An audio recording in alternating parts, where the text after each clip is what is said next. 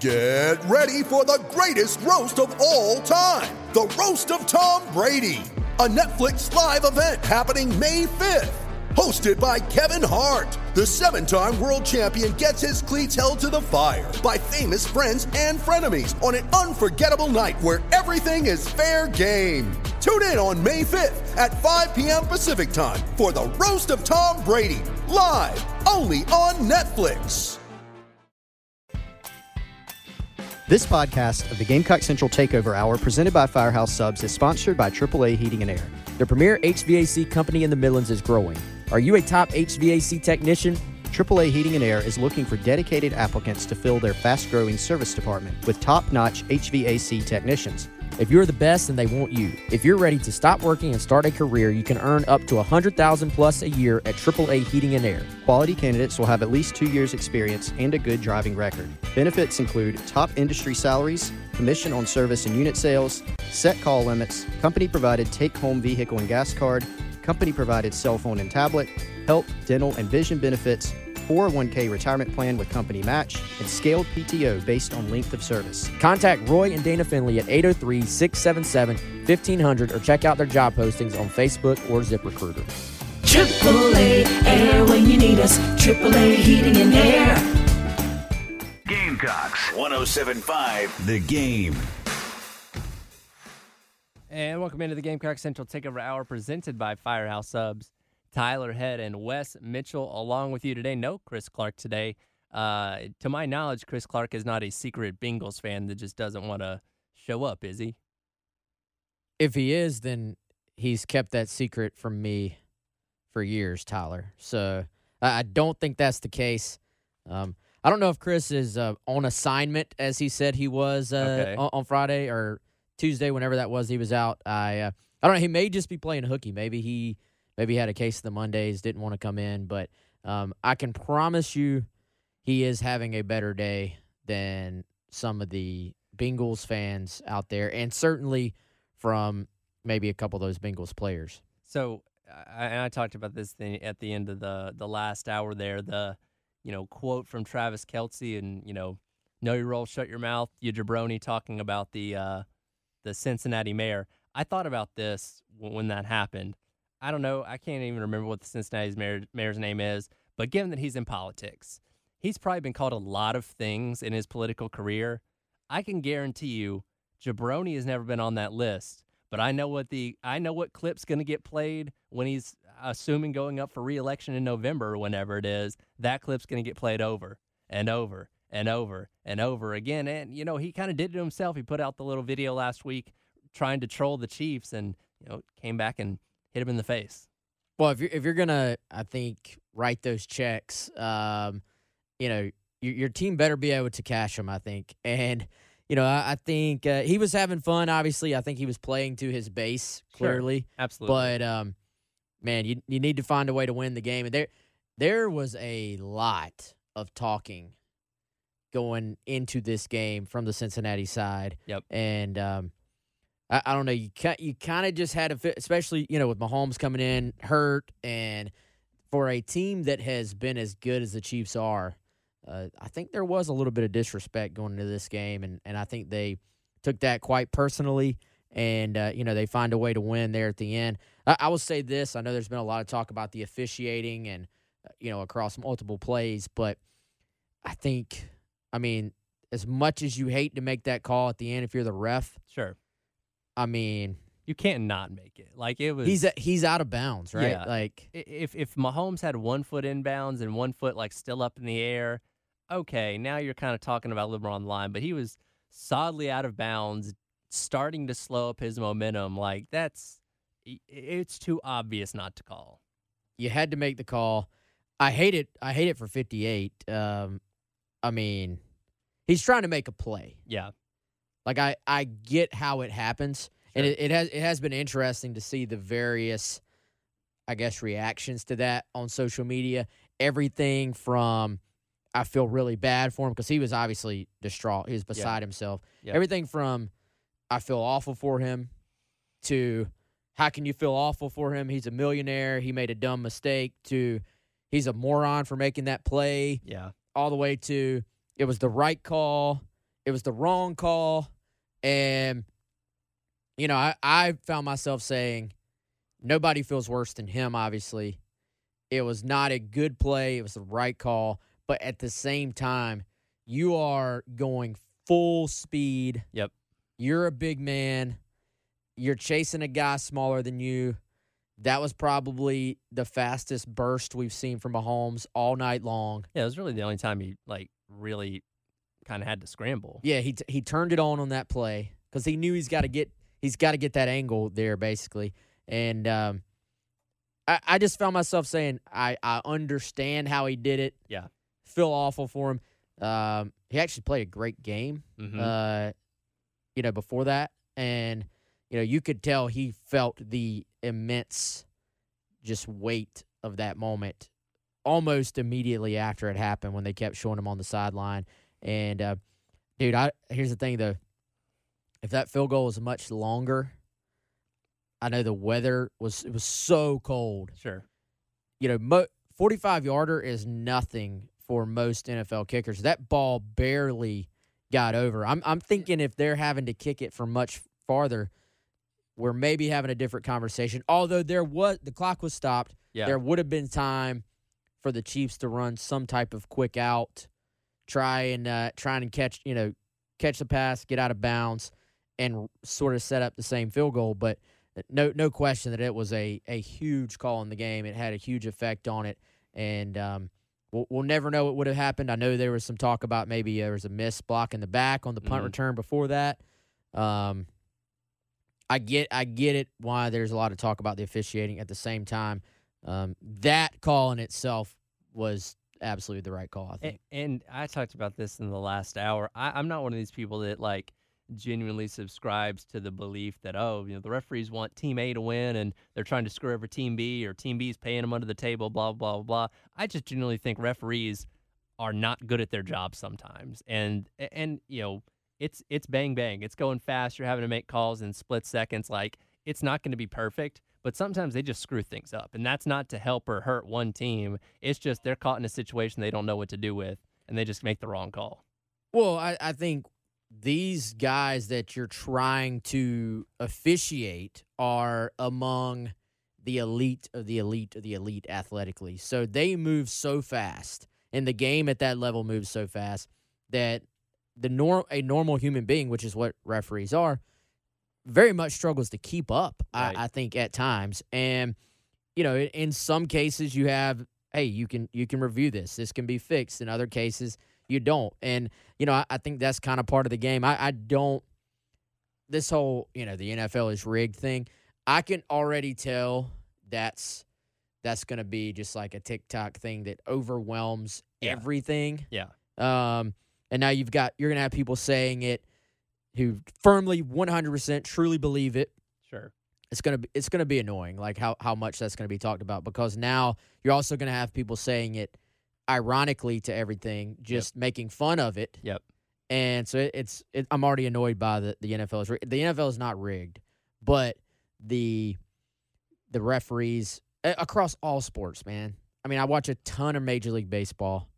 The umpiring, absolutely terrible on a night-to-night basis. And it's just because it's hard. It's not easy to do. And you've got people that are just phenomenal athletes that move faster than any of us most of the time even can imagine. Right. So I get it. It's a tough job.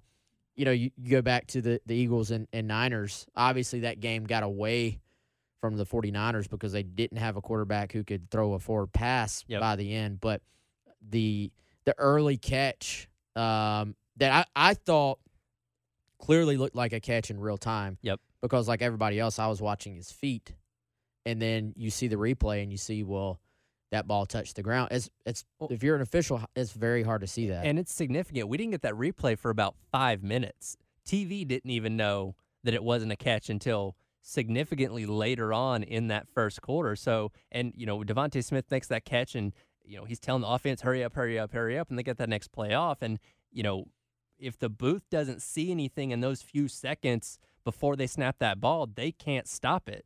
So clearly, if we didn't see a replay for 5 minutes, they obviously didn't see something in the 12 seconds it took to get that next snap off. So again, it's just kind of a, it's a hard job, and sometimes they mess things up. And that's what, again, I'm going to try to avoid Twitter as much as I can in regards to the officiating the penalties, but that is what everybody's going to be talking about for the next days, really up until the Super Bowl probably. Yeah, we got 2 weeks of it, and I think it does, to me, open up the conversation for more technology in the officiating side of the game. I mean, I'm a big proponent of this idea of, hey, look, are we really not at a point in the development of technology and sort of where it coincides with sports that we can't mark where a guy goes out of bounds? We can't mark, whether a guy got a first down using technology. Like that's... Well, they apparently have a chip in the football now.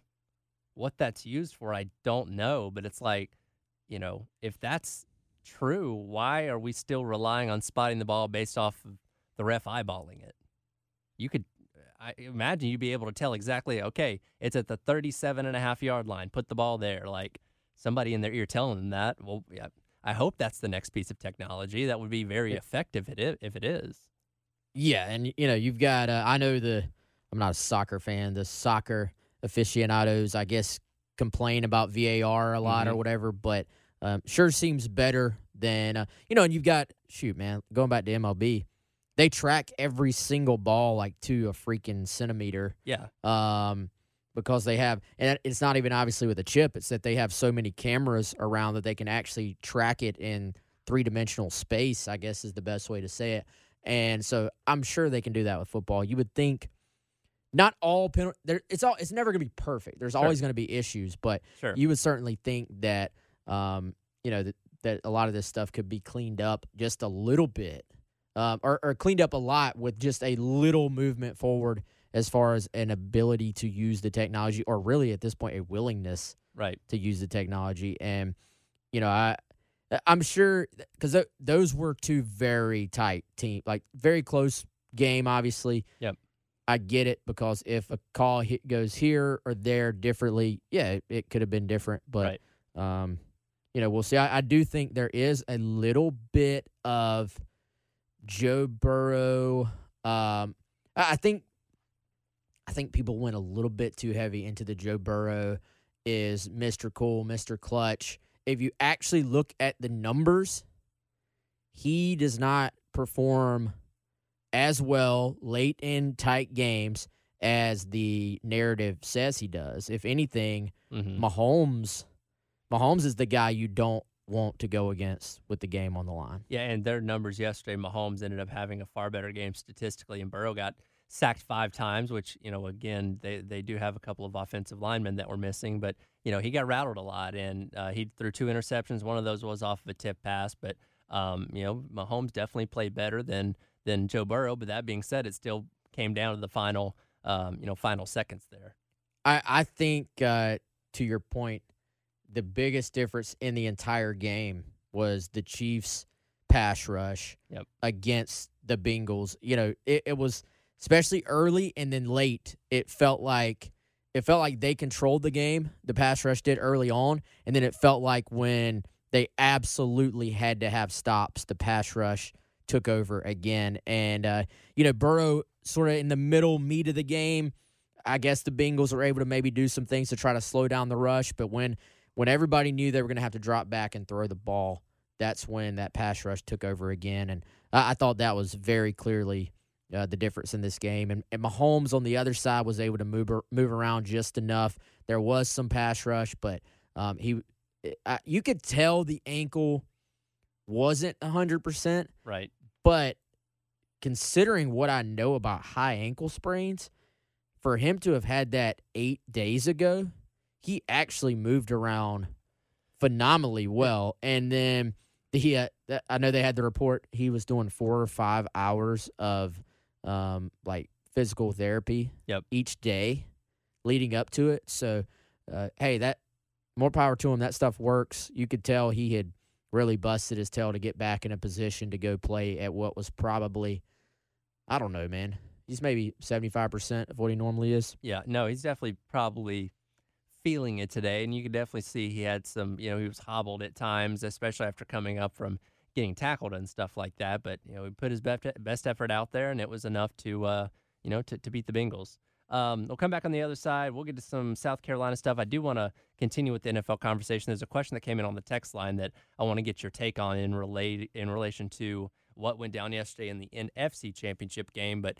you're listening to the Gamecock Central Takeover Hour presented by Firehouse Subs here on 107.5 The Game. Before we hit the break, though, I'm going to give you a chance to win a pair of tickets to tomorrow night's men's basketball game as they take on the Mississippi State Bulldogs at Colonial Life Arena. That game tips off at 7 o'clock, and, of course, you can listen to it right here on 107.5 The Game. Be caller number 5 at 803-404-6100. This is Rich Valdez. Maybe you've seen me on TV or heard me on The Mark Levin Show. Join me Monday through Friday for America at Night, a new kind of talk show for a new generation. We'll talk to influencers and newsmakers about what's really going on in America, from politics to pop culture. We're also going to talk to you, so make sure you subscribe to America at Night with Rich Valdez. Rich Valdez. That's Valdez with an S. America at Night. Get the podcast wherever you listen. Win that pair of tickets. We'll be right back. Says there is across the entire league. A lot of fake pressure coming. Purdy, Dak floating in the air. It is. Is it picked? No, hit the ground. So that was Fox Sports' call during the NFC Championship game yesterday where Hassan Reddick hit San Francisco 49ers quarterback Brock Purdy, jarring the ball loose. That ended up being a fumble, and that ended up putting Brock Purdy out. He did come back later in the game after his backup Josh Johnson went out. And we had, Marv on the text line ask a very good question. Wanted to get your perspective on this. Why the 49ers didn't give Debo a shot at quarterback, considering he was a high school QB and even played some Wildcat when he was here at Carolina. They, of course, went to Josh Johnson. Then when he went out, they brought Purdy back in to just effectively hand the ball off. And McCaffrey had a pass thrown in there. But it seemed like their other options were McCaffrey and Juszczyk, and just didn't seem to have Debo factored in there at all. Yeah, I imagine that, for one, they already have Debo doing so much as far as playing receiver, playing some running back, and I'm guessing they just hadn't really practiced it. And, I think Debo played mostly receiver in high school, if I remember correctly. I know he had a huge senior year playing receiver, so he did throw the ball, I think, a couple times. That was in some of the packages they had at Carolina, but for the most part, I'll tell you what, Tyler, I was a little bit surprised the Niners didn't have a somewhat better sort of pull in a case of emergency plan. Yeah. It seemed kind of like it was one of those things where maybe, hey, that'll never happen, or if that happens, we're done anyway. Mm-hmm. But so I know you never think you're going to be sort of to what was your third quarterback for that game. But it can happen, and it clearly did in this case. And it was obvious that they didn't feel like Purdy could throw the football. Yeah. So clearly the Eagles know that. Load the box. And there was no respect for the passing game at that point. So it was essentially over, and you only have so many running plays. So right. Even like the misdirections and the end arounds and the reverses, those were going nowhere. Yeah. Like I honestly was a little bit surprised they didn't throw off of some of those reverses a little bit more and just try to do some different things. But they're down 21 late in the game.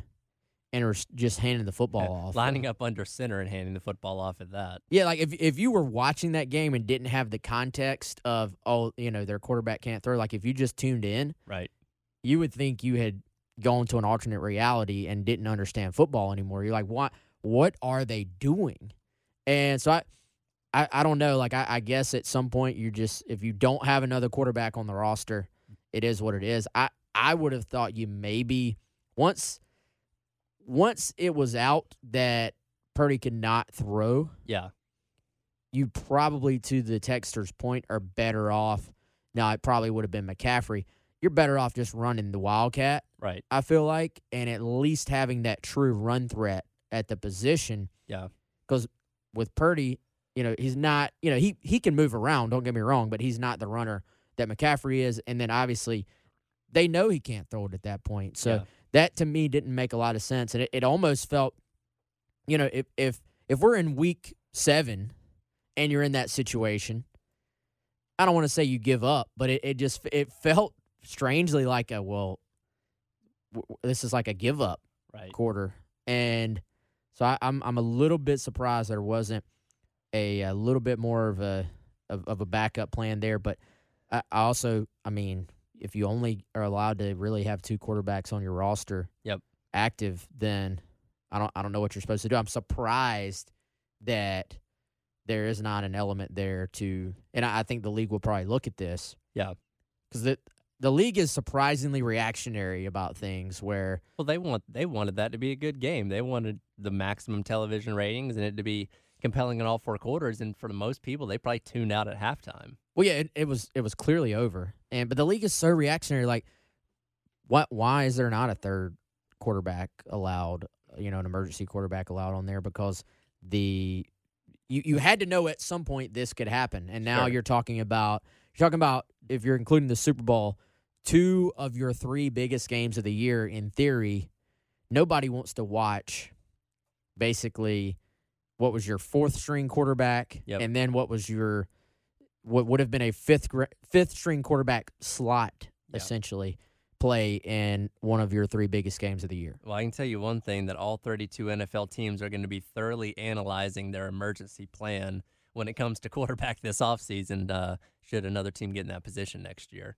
Yeah, no doubt. And I think, I don't know a ton about necessarily NFL roster construction, and I guess there's not a slot on there for a third quarterback, but I wouldn't be surprised to see them add. It's 53. Like, that's the roster that you can essentially dress for the game. And I believe if you wanted to have a third quarterback, that means you'd have to take away from another position. Yeah. Which, again, quarterback, 99% of the time, it's only one guy going out there anyway, and usually having one backup does the trick. But a position where you're rotating guys in like wide receiver or defensive line or something like that, you don't want to take away any depth there. So, yeah, it'd be interesting to see if the NFL, addresses that in the offseason, which they very well may, because, again, this is something that happened in a high-profile game. Yeah, and they do seem to, even things that you can clearly see could one day happen, they only seem to address it after it actually happens. Sure. So I could see the league certainly making some changes there. That'll be interesting to see what happens. Run to another timeout, come back on the other side. We'll get to some recruiting talk. As you may not know this, but Wednesday is National Signing Day. I know it's kind of lost its luster, but we do have some interesting commits to keep our eye on over these next couple of days. You're listening to the Gamecock Central Takeover Hour presented by Firehouse Subs, 107.5 The Game. Back in on the Gamecock Central Takeover Hour presented by Firehouse Subs on 107.5 The Game. Tyler Head and Wes Mitchell along with you. Speaking of Firehouse Subs, it is Tuesday. That means there's a sub of the day waiting for you at your local firehouse. Technically, some could say it's Monday. Oh, it is Monday. Whoops. My yes, bad. which means you could get it is Meatball Monday there, Tyler. You're just wishing the day away, man. Get your Firehouse Subs lunch right now with the Rapid Rescue. That is my preferred way to order. Go to firehouseSubs.com. Hit the little Rapid Rescue button, and you can have a sub waiting for you before you can even get to the store. There are Firehouse Subs on pretty much every corner at this point in the Midlands. So wherever you are, you just type in your zip code there. It's going to show you the closest one. My preference is to go just grab it on the way home after I leave the studio here. We actually had lunch there on Friday with our buddy Josh Yeoman. I got the brisket sandwich, add bacon. That's my favorite, but I am a meatball sub fan. Josh actually had the meatball. And so Meatball Monday is the way to go. And what that means, every single day there is a sub of the day where you can get a medium for just $7.99. So if you go to firehousesubs.com right now, a medium meatball sub for just $7.99. So on Friday, we were talking all about Wendell Gregory, or Wendell Gregory, however his name is supposed to be pronounced. Did we ever get a clarification on that? I don't believe we did. Don't believe we did. Okay, so maybe we'll find out once he's finally on campus. He is in the 2024 class, 4-star linebacker out of Walton High School in Marietta, Georgia, 6'2", 217 pounds. His announcement came late on Friday afternoon. And for the 2024 class, this means 4 4-star prospects already committed, and certainly several that are still in the conversation there. But, I mean, you almost can't ask for a much better start for the 2024 class for Shane Beamer.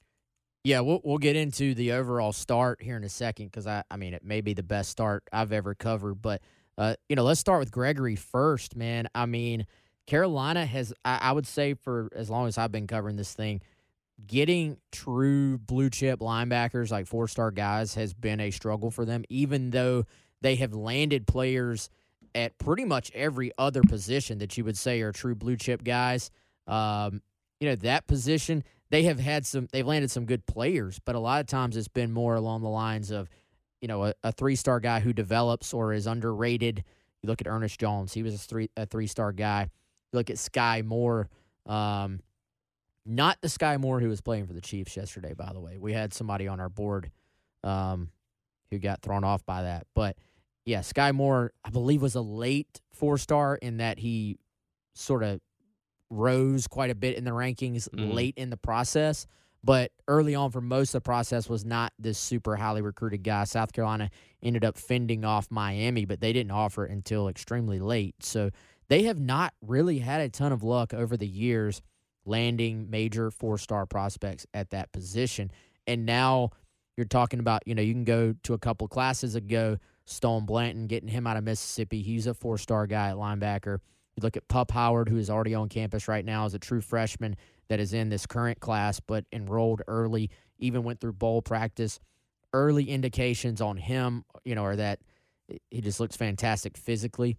And now you add Wendell Gregory, who is the most highly rated, highly recruited guy of all of them. On3 has him as high as the number 4 linebacker in the country, which is, that's a big sentence, man. And I look at him on film. He can do a little bit of everything. It's not very often you have these high school guys that look like they have the frame to be an SEC linebacker, yet also have this combination where they can be a pass rusher, they can be an inside-the-box linebacker, and they can actually go cover. A lot of times, maybe it's a smaller guy, and you say, oh, there's coverage ability here, but you wonder, can he hold up against the run in the SEC? Then the other end of that is, it's maybe a little bit bigger guy.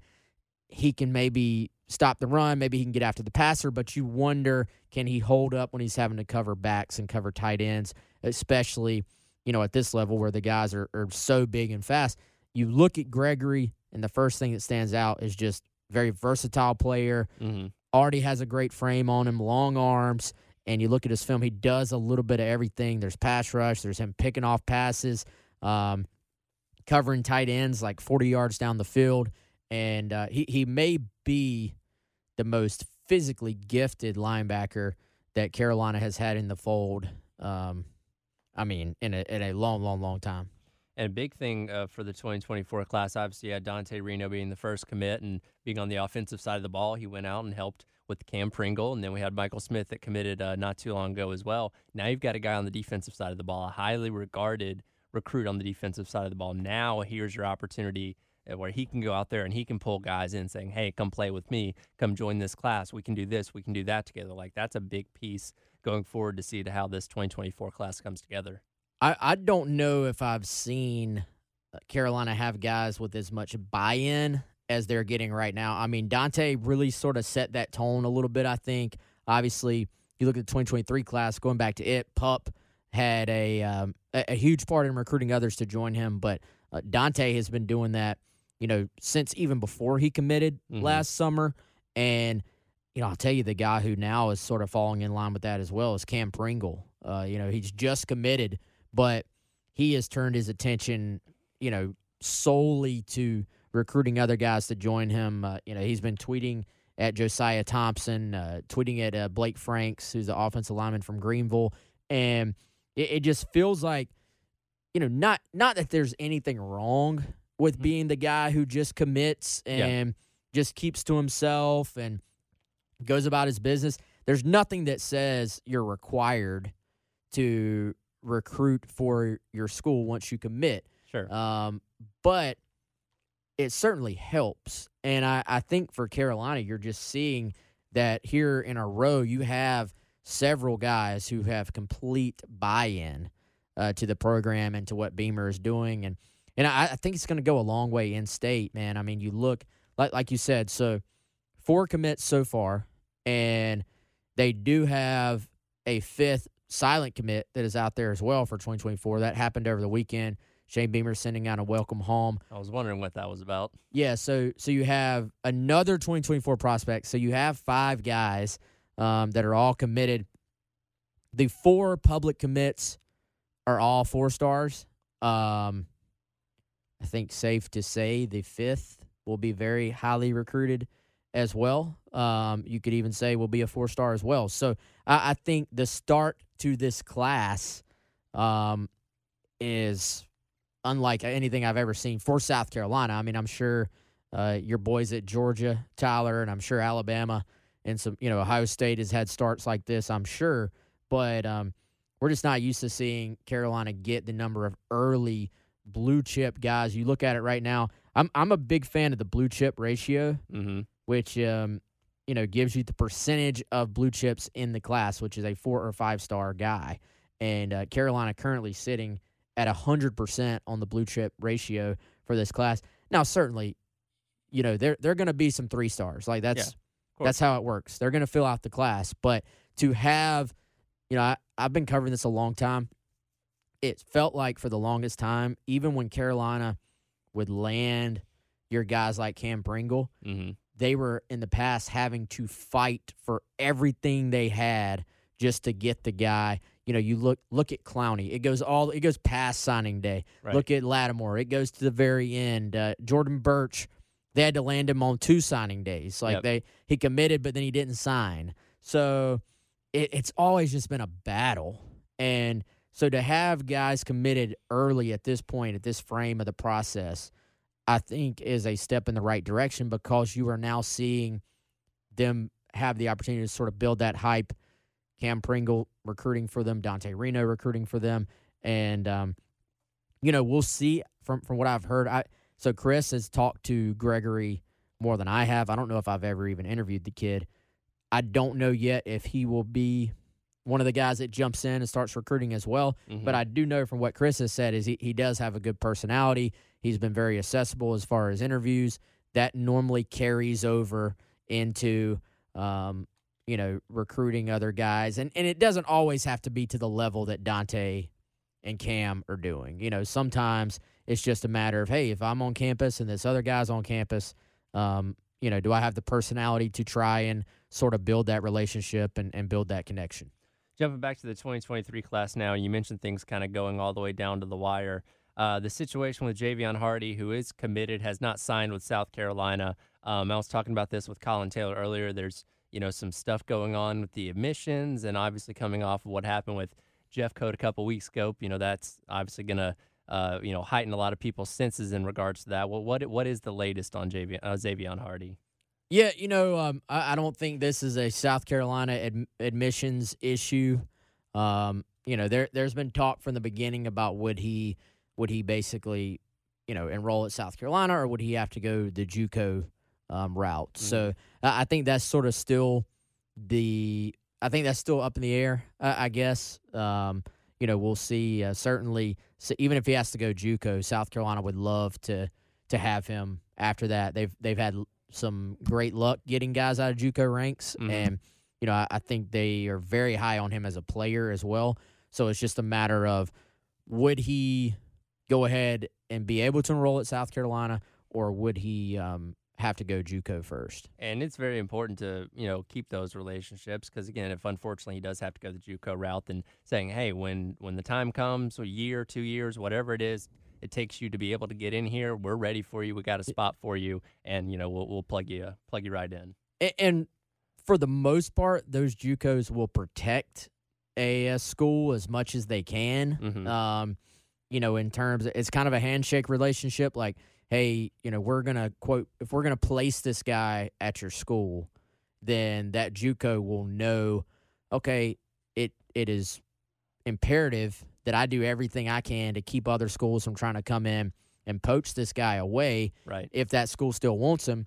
Because if I'm that JUCO, I want for the Power 5 school to place the next guy they have as well. So if you send a kid to JUCO and then he ends up going to another school, that maybe comes back on that JUCO school a little bit. So there's some incentive there for a JUCO to sort of help you keep a guy committed, even if it means they have to. A lot of times it's like a year and a half. It's 2 seasons, but then you'll aim for that December enrollment so that they can go through spring practice.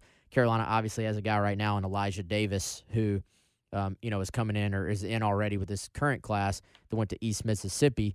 And he wasn't really necessarily a direct South Carolina placement, but was a situation where Carolina, and this was originally the previous staff, but he was from here.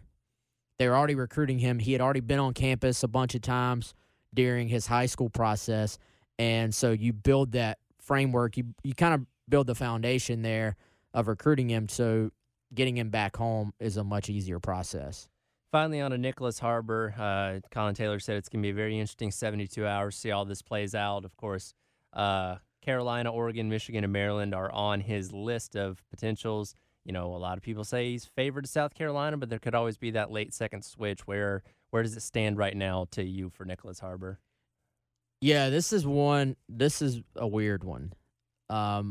So I'll tell y'all, most of the time with the recruiting process, when it's winding down, there may be a public top 4, a public top 5. I would say the 5 right now would be those plus Miami, even though I don't think he's by any means he's going to go to Miami. Miami itself maybe thinks they're actually in this thing. I don't buy it, but point being, you have your top 4 or 5. That's your public group. For the most part, most of the time, internally, there's maybe a 2, sometimes a 3. And 2 or 3 schools is what I mean. So the other schools most of the time already know, hey, I'm not getting this guy. And those final 2 or 3 schools are fighting it out. Well, in this case, this is a rare situation where I really would not be surprised at all if it was any of the 4. Again, the 4 being South Carolina, Oregon, Maryland, Michigan. And I could make a case, and it would be, I would say, fairly well-sourced, like not just speculating. I could make a case of any of the 4 why it would be them. Right. And I can make a case, any of the 4, of why I don't think it would be them. So it's going to, I'm hoping, so it's 11:46 on Monday. Announcement comes at 1 o'clock on Wednesday afternoon. Right. I'm hopeful we will know more in the next 24 hours on which way this is headed, to where we'll at least have an idea, hey, here's the 2 finalists. However, right now, from what I've heard, Harbor has started to really shut things down as far as trying to keep information from getting out. So it's going to be an interesting couple of days in terms of all those schools feeling like they're in it. And we'll see if any information whatsoever leaks out from Harbor's camp. And we'll see if Harbor keeps communicating behind the scenes with all 4 schools. Michigan has been strongest, longest, but it certainly feels like Michigan has faded. So we shall see. And I believe we got one more break, Tyler. Yes, about to hit the last break here. Let's hit that, and then let's unpack that a little bit on the other side. All right, we'll run into the last break, but before you do, going to give you one more chance to win a pair of tickets. This one going to be for the women's basketball team taking on Kentucky this Thursday. That is February the 7th. Tip-off at 7 o'clock at Colonial Life Arena. Quick note, I made the mistake earlier. The men's game tomorrow tips off at 6:30, not 7 o'clock. And, of course, you can listen to that right here on 107.5 The Game. But be caller number 5 right here at 803-404-6100 to win tickets to the women's game Thursday night against Kentucky. You're listening to the Gamecock Central Takeover Hour, presented by Firehouse Subs. Home of the Gamecocks. 107.5 The Game. Back in on the Gamecock Central Takeover Hour, presented by Firehouse Subs. Tyler Head and Wes Mitchell, along with you for just a few more minutes here. Jay and Terry coming up on the other side of 12 o'clock with the halftime show. And Wes, you had something that you were saving for the other side of the break. Yeah, I guess. I just think there's a lot to unpack with all 4 schools, man. And it's just very strange that it happens like this because usually it's down to 2 or 3.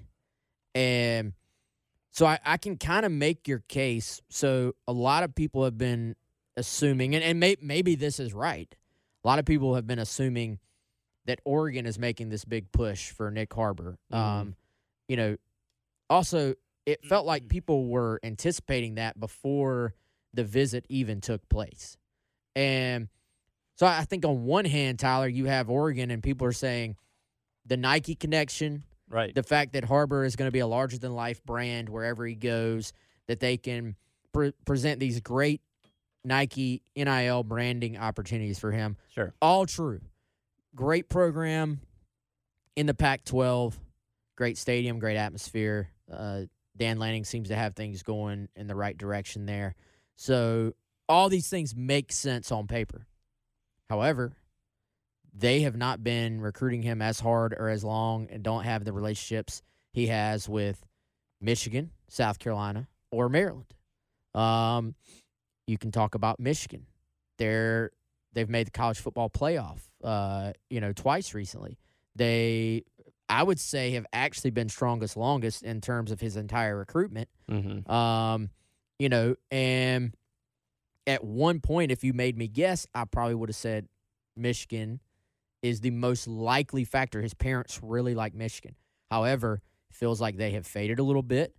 The reports from the Michigan side say they don't feel like they can present as many NIL opportunities as other schools. And it certainly feels like the Harbaugh to the NFL thing, which was a big thing, then it died. Right. Now, there's still a few little whispers out there about it still, but it certainly feels like that hurt their chances. Maryland. Part of you says, would he really go to Maryland? Mm-hmm.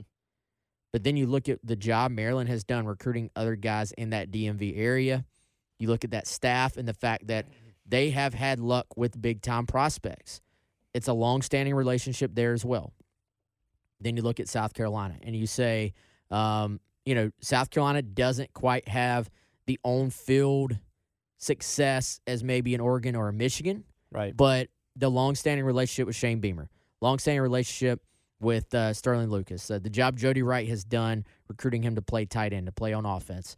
The fact that he has really been highly interested in South Carolina for over a year now. That there's a real chance that he does pick South Carolina. Right. So I think it usually it's just not this broad, this open, where I think all those schools, except maybe Michigan, it weirdly feels like Michigan is not as confident as they once were from what I've heard. So is it Oregon, a school that is literally on the other side of the country and that you can drive from D.C. to Columbia? I was going to ask, does proximity matter? Like, if Oregon's on the table, then that's certainly a big change there. But if they're willing to throw millions of dollars at them for NIL, then you can get over a long plane ride. But is that a factor in the proximity of being able to easily get to South Carolina, family coming to games, that kind of stuff? Yeah, I mean there's some speculation in this answer as well. It seems like proximity does matter, location does matter. However, like you said, if everything else checks out, does location sort of just get thrown as well? Nothing. There is no perfect answer. Sure. You're giving or taking. You got pros and cons for every school. So if you're them, do you say, wow, we loved Oregon, everything except the location? Mm-hmm. However, if you're going to every single game and you're his family, even the away games, you're talking about Pac-12 country. Yep. So, I mean, you can get in the car and hit the interstate and drive, even though obviously D.C. area is not, quote, close to Columbia. Sure. You can drive here in the same amount of time it would take longer to fly to Oregon with all the checks and all that stuff. So, and now you're talking about being jet lagged every single week, flying back over here. I think that matters. Now, how much does it matter? Is this truly, I'm going off to college, I'm going to have to accept that I'm not going to be as close with my family as I would have been. Right. I don't know. And I think that's part of the reason why, Tyler, this one's going to be so intriguing. Yep. This is why so many fan bases are tuned in, because all 4 of them, and even Miami, has somehow let itself think they're in this as well. Mm-hmm. So you only get so many of these. This is a true national recruiting battle that South Carolina has found itself right in the middle of. I know we got to get out of here, but plenty more to get to in the next 48 hours. I would say hopefully have. Mix a little sports analysis, pop culture, and great interviews, and you've got the Rich Eisen Show podcast. Bryan Cranston, great to see you, man. One of your first gigs was a Preparation H commercial. What happened? It's called a job, Rich. I know you haven't been job hunting in a while. I was a spokesperson. I wasn't afflicted. If I was afflicted, I would trust you. I would put that ointment on and go, here we go. The Rich Eisen Show podcast, wherever you listen.